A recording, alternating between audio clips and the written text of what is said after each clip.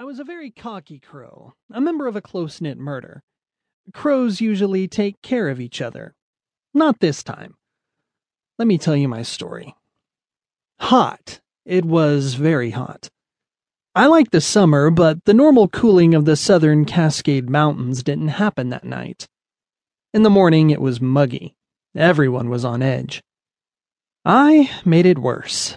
In the murder tree, early on that fateful morning, I made the mistake of suggesting to friends, for the sake of argument, that other species in God's creation had talents. Some might even be as smart as crows. My friends were shocked. They thought crows were the top of creation. I believed that. I was just being a smarty. Wow! My comment was repeated and spread through the tree like a grass fire in the wind. It only took moments for a supreme council to be called, in record time. I was escorted between two bulky older blackbirds to the very top branches and perched before the council. 7 of our wisest and oldest murder members. To be honest, they gave me an opportunity to recant. I was asked to explain why I was so cocky. By now, I had been thinking about it for long enough to almost convince myself. I gave some examples to back up my claim. We crows are proud of the fact that we are smarter than humans. They use sticks with clothing hung on them to hang in gardens to keep birds from eating their seeds. Human even called these scarecrows. We ridiculed the attempt and ate the seeds as soon as they were put in the ground. But that wasn't so smart compared to what other animals had achieved. And cows are skilled enough to train humans to feed them and put a fence around them to keep away predators. Crows are often hungry.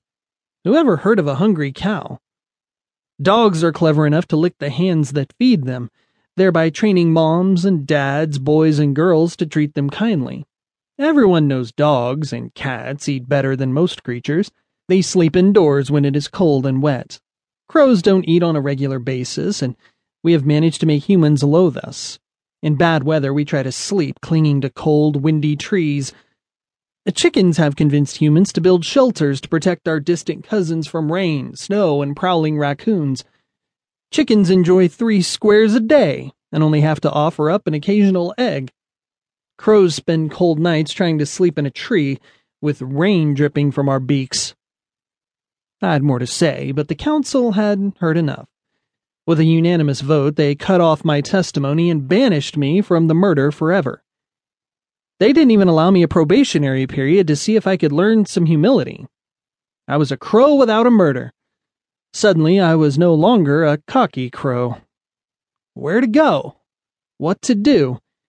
Every day of my life I had enjoyed companionship, and now I was alone.